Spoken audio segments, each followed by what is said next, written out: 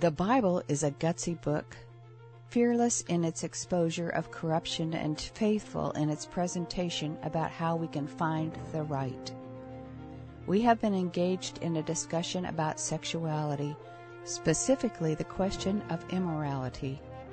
As we join our study leader, Dave Wyrtzen, he reminds us of the dependability of God's instruction manual and then makes some provocative statements.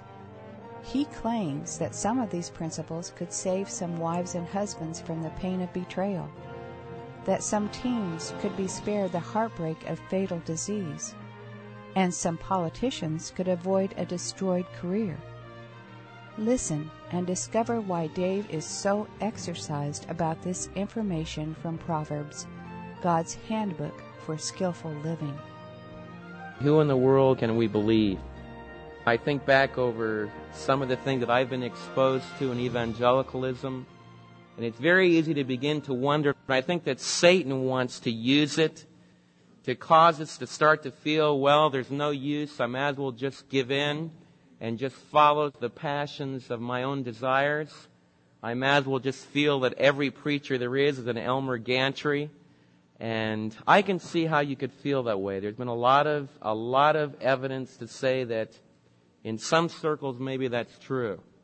The older that I get, the more that I realize that the very simple, clear truths from God's holy word are what you desperately need to be happy, to be fulfilled, to be able to handle kids, to be able to love your children even when they grow up and sometimes break your heart.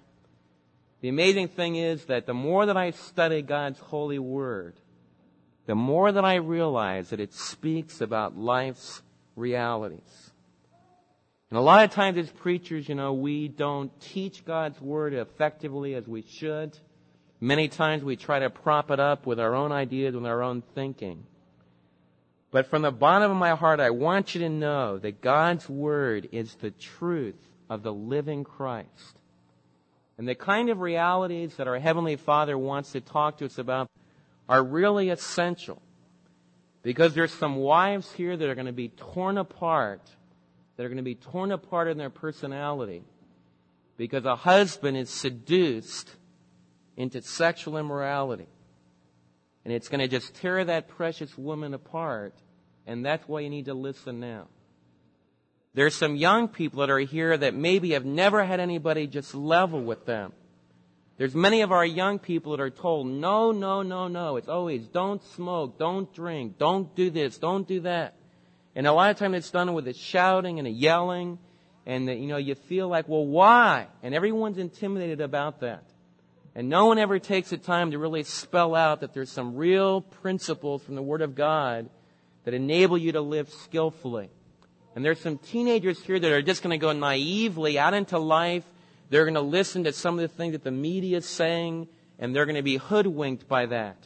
And it's going to destroy their life. And if they'll listen, I believe that God can really protect them. So I want you to really pay attention as we go on with our study talking about the adulteress. We're not just talking about a specific woman, although there was a specific woman in the Old Testament. Just that you'll know the concrete reality. And every one of you young fellas need to be aware of this reality. There is an older woman in our culture, and it was a woman in 1000 BC culture as well, who is in cahoots with several other individuals, sometimes even including her husband. And she's an older, knockout, beautiful woman. I mean, you talk about a smooth lady, this lady has got it.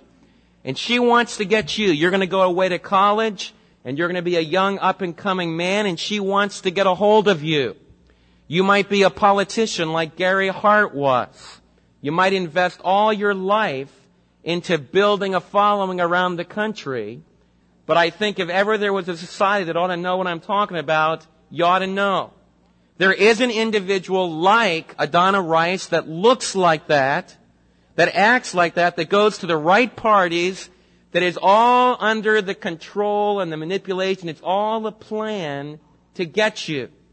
They want to get your money. They want to get your reputation. They want to destroy you. Now, you might not think that's what the world is like, but it is like that. It was like that 1,000 years before Christ came in. 2,000 years before Christ came to the world in Egypt, when the Egyptians trained their young politicians coming up, I can show you page after page warning against this immoral, seductive temptress.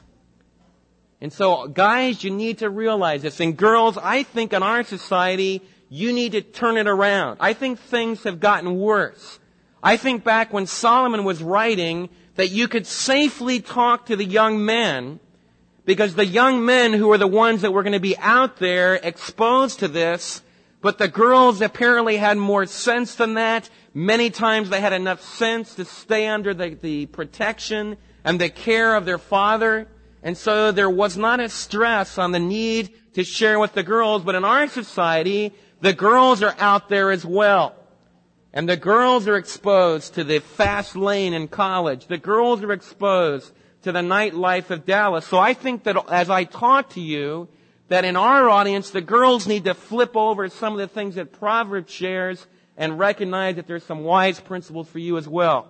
We started out this discussion of this adulteress and remembering she is that specific older woman, a cunning, conniving woman who wants to get her hand in your pocket and seduce you. But she also represents all kinds of immorality. There are some general principles that underscore the reality of what sexual immorality of all kinds will do to you, whether it be heterosexual fornication, whether it be homosexuality in all of its perverted forms. There's some principles underneath this that apply to any kind of immorality that you get involved in. We talked about immorality's character, that it began with a rebellious defiance. It was a stress upon pleasure now. I want my body to get a high now. It's very deceitful. It lies. And you're going to see more of the lie this week. And the tragedy is, though it is able to lie to others, I think the ultimate tragedy is that the people that are involved in this have lied to themselves. We talked finally about immorality's appearance.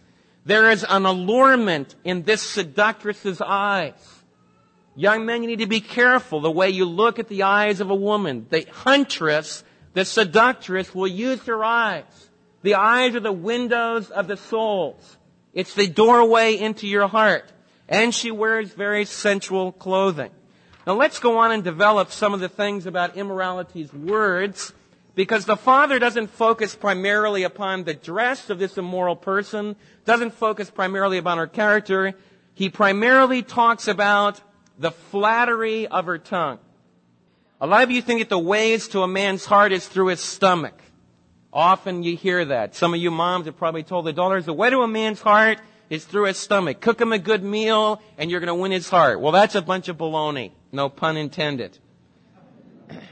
The truth of the matter is that most of the, besides Mary, so I'll be safe today, besides Mary, the best cooks that I ever met are people that I would never be attracted to. They're usually some great big grandfatherly person that's a friend of mine that went to culinary school in New York City, and they've got a PhD in the culinary arts, and they can make food like I've never before tasted. In fact, when I go to Word of Life, there's a friend of mine that always makes me my special meal, and it's this special London broil that's just unbelievable, and he can cook the lights out. I mean, just unbelievable.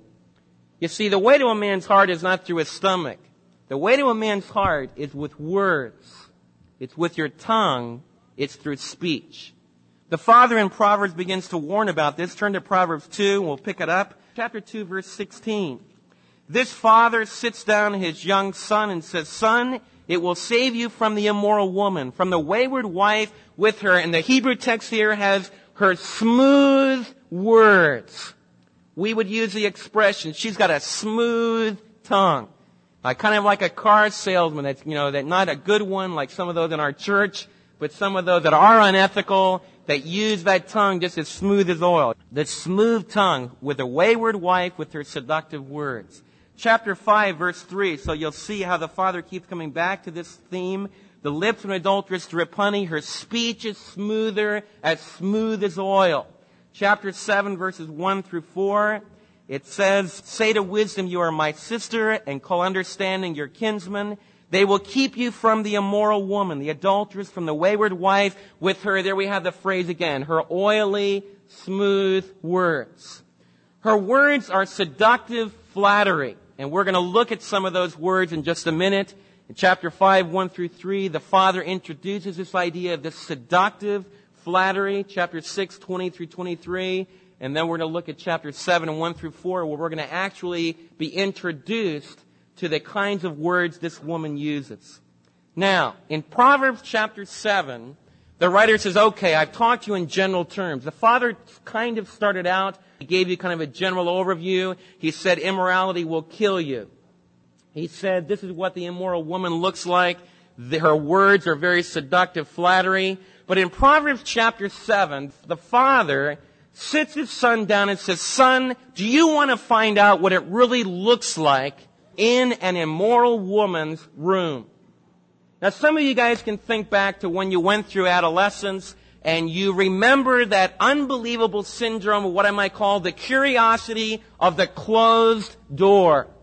Some of you that were raised in nice Bible-teaching churches like ours, you always felt that behind that door, what the preacher was shouting about, what he was yelling about, what he told you not to do, and he would rant and rave and smash his fist on the pulpit and everything, you said, man, if I could only get behind there, man, because if there's that much anger about it, boy, that must be where it's fun. Now that's one of the biggest lies. I was talking to a couple men yesterday. They said, when we were raised in churches, it was always, don't do this and don't do this. When we got into adolescence, those are the things we wanted to do. This one guy said, I really got hung up on smoking. And he says, I look back over my childhood, nobody ever told me that it'll hurt my body. It's not good for my lungs. They ran in and raved and yelled and condemned all those. They never gave any help to those that were struggling with it, but there was this big shouting match. He says, man, that was the one thing I wanted to do when I got on my own, to do all the no's, all the negatives. And I think if we had testimony time, a lot of you could relate to that. What I want to share with you is that's not my intent. More than anything, I don't want to be a ranting and raving preacher that gives you a bunch of negatives that cause you to be motivated like crazy to get out there where all the fun really is. The Father in Proverbs is much wiser than that. He doesn't just smash his fist on a pulpit and yell because his point is weak. In fact, I think a lot of times he probably talked in a very quiet, straightforward way.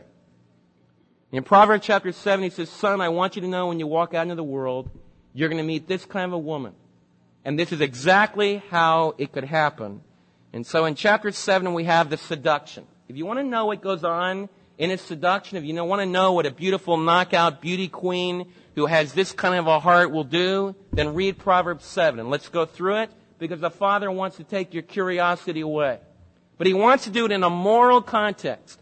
I want all of you to know as we share these things, you can't teach about sexuality without teaching about morality. It's impossible.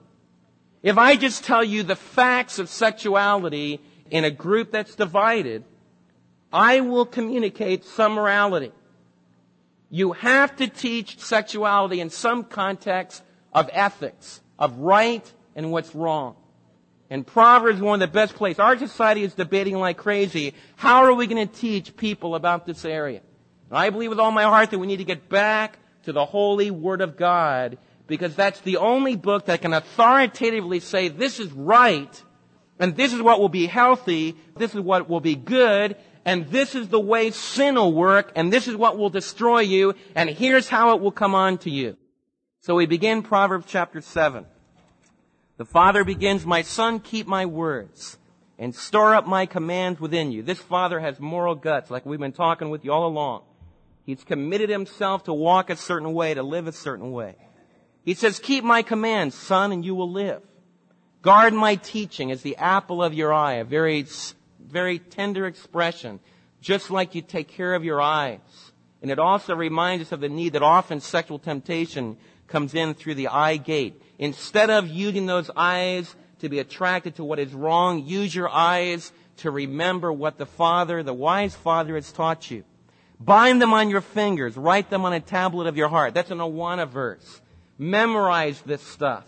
Get it deep in your heart. Memorize what we're learning. Bind them on your fingers. The idea there is like you would tie a string around your finger so you would remember it. Bind them around your heart, deep inside your personality. Say to wisdom, you are my sister. Call understanding your kinsman. I want you to listen to me. Every one of you is either the friend of foolishness. Now, I'm honest, because I do a lot of talking just one-on-one. I know that some of the teenagers are here because mom and dad make you come. I know that. You know that. Now, I want you to listen for just a minute.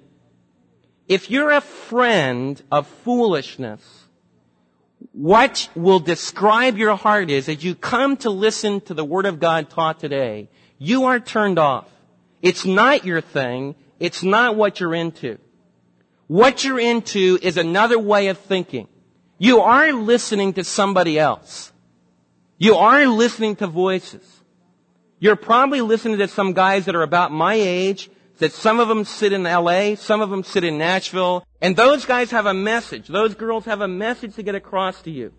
Now, there's some very godly people in both of those spheres of influence that are trying to communicate a godly message to you. But there's also another side. And if you're turned on by hearing about immorality, hearing about affairs, hearing about sex, double innuendos, then that's what you're calling your sister. And what the idea of calling it your sister means that you call it your friend. Now, every one of us in our heart, if you're a born-again believer, have a part of our personality that really wants to be here. You want to hear what God's Word says, and you delight in it. You do call it your kinsman. There's another side of your personality that's as ferocious and diabolically opposed to that new nature. Paul called it the old nature. I want you to realize that every one of you that are born-again believers, there is this conflict. And I want you to realize if you choose to call foolishness your friend, it's going to kill you. It's going to wipe you out. The thing that I cringe is that I know that a lot of you have heard me speak. And you've heard me try to share from my heart, but you haven't listened. You haven't obeyed. And it's destroyed you. And I want you to realize that hurts me very much because I care about you. I want you to have the same joy that I have. And I'll be really honest. Sure, we have fights. We got 4 kids. We know what real family living's like.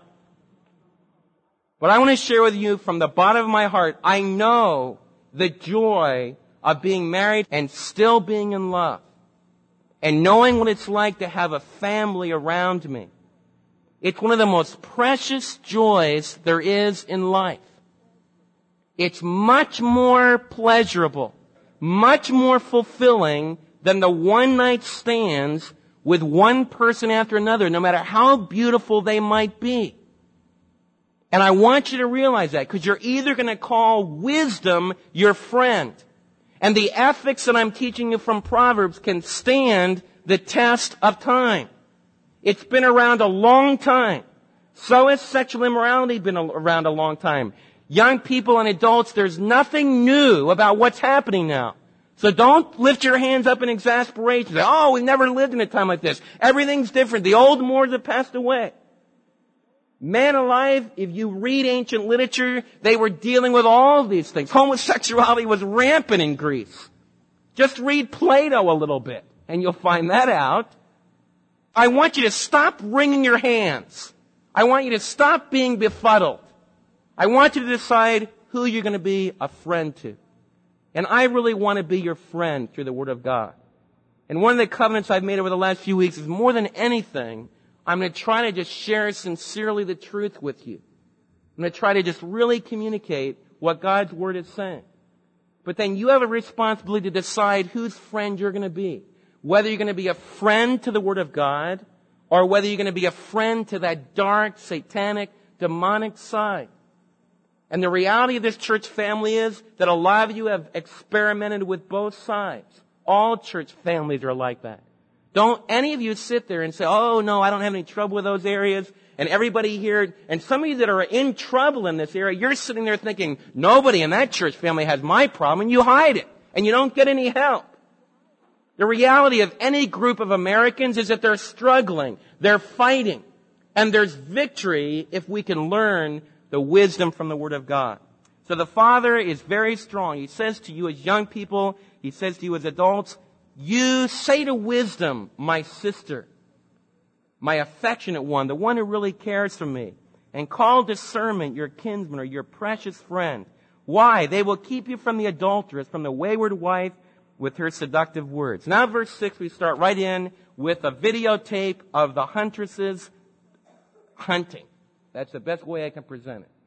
It says this: "At the window of my house I looked out through the lattice." In the ancient world, they often had upper stories. And this wise man is up in the upper story of his house. He's looking out through a lattice because they didn't have glass windows in those days. They would side slat some wood, and you would look out through these slats. He looks out through this lattice work, and he saw among the naive. I want you to see that the victim of this immoral woman is the first class of fools that I talked to you about several weeks ago, called the naive fool. The young, uncommitted young person. And the basic characteristic of this young person is, I want to get out there and I want to experience the world. I want to just live in it. I want to be able to enjoy it. I want to be open. It's the basic idea of morality. Just leave everything an open book. Parents, get out of the way. Don't teach them anything about right and wrong. They need to be open-minded. They need to find their own way. Because we live in such a dangerous world, this young, naive fool will be easy prey for the dark side, for the evil. This young man, this simpleton, was noticed among the young. A youth who lacked common sense.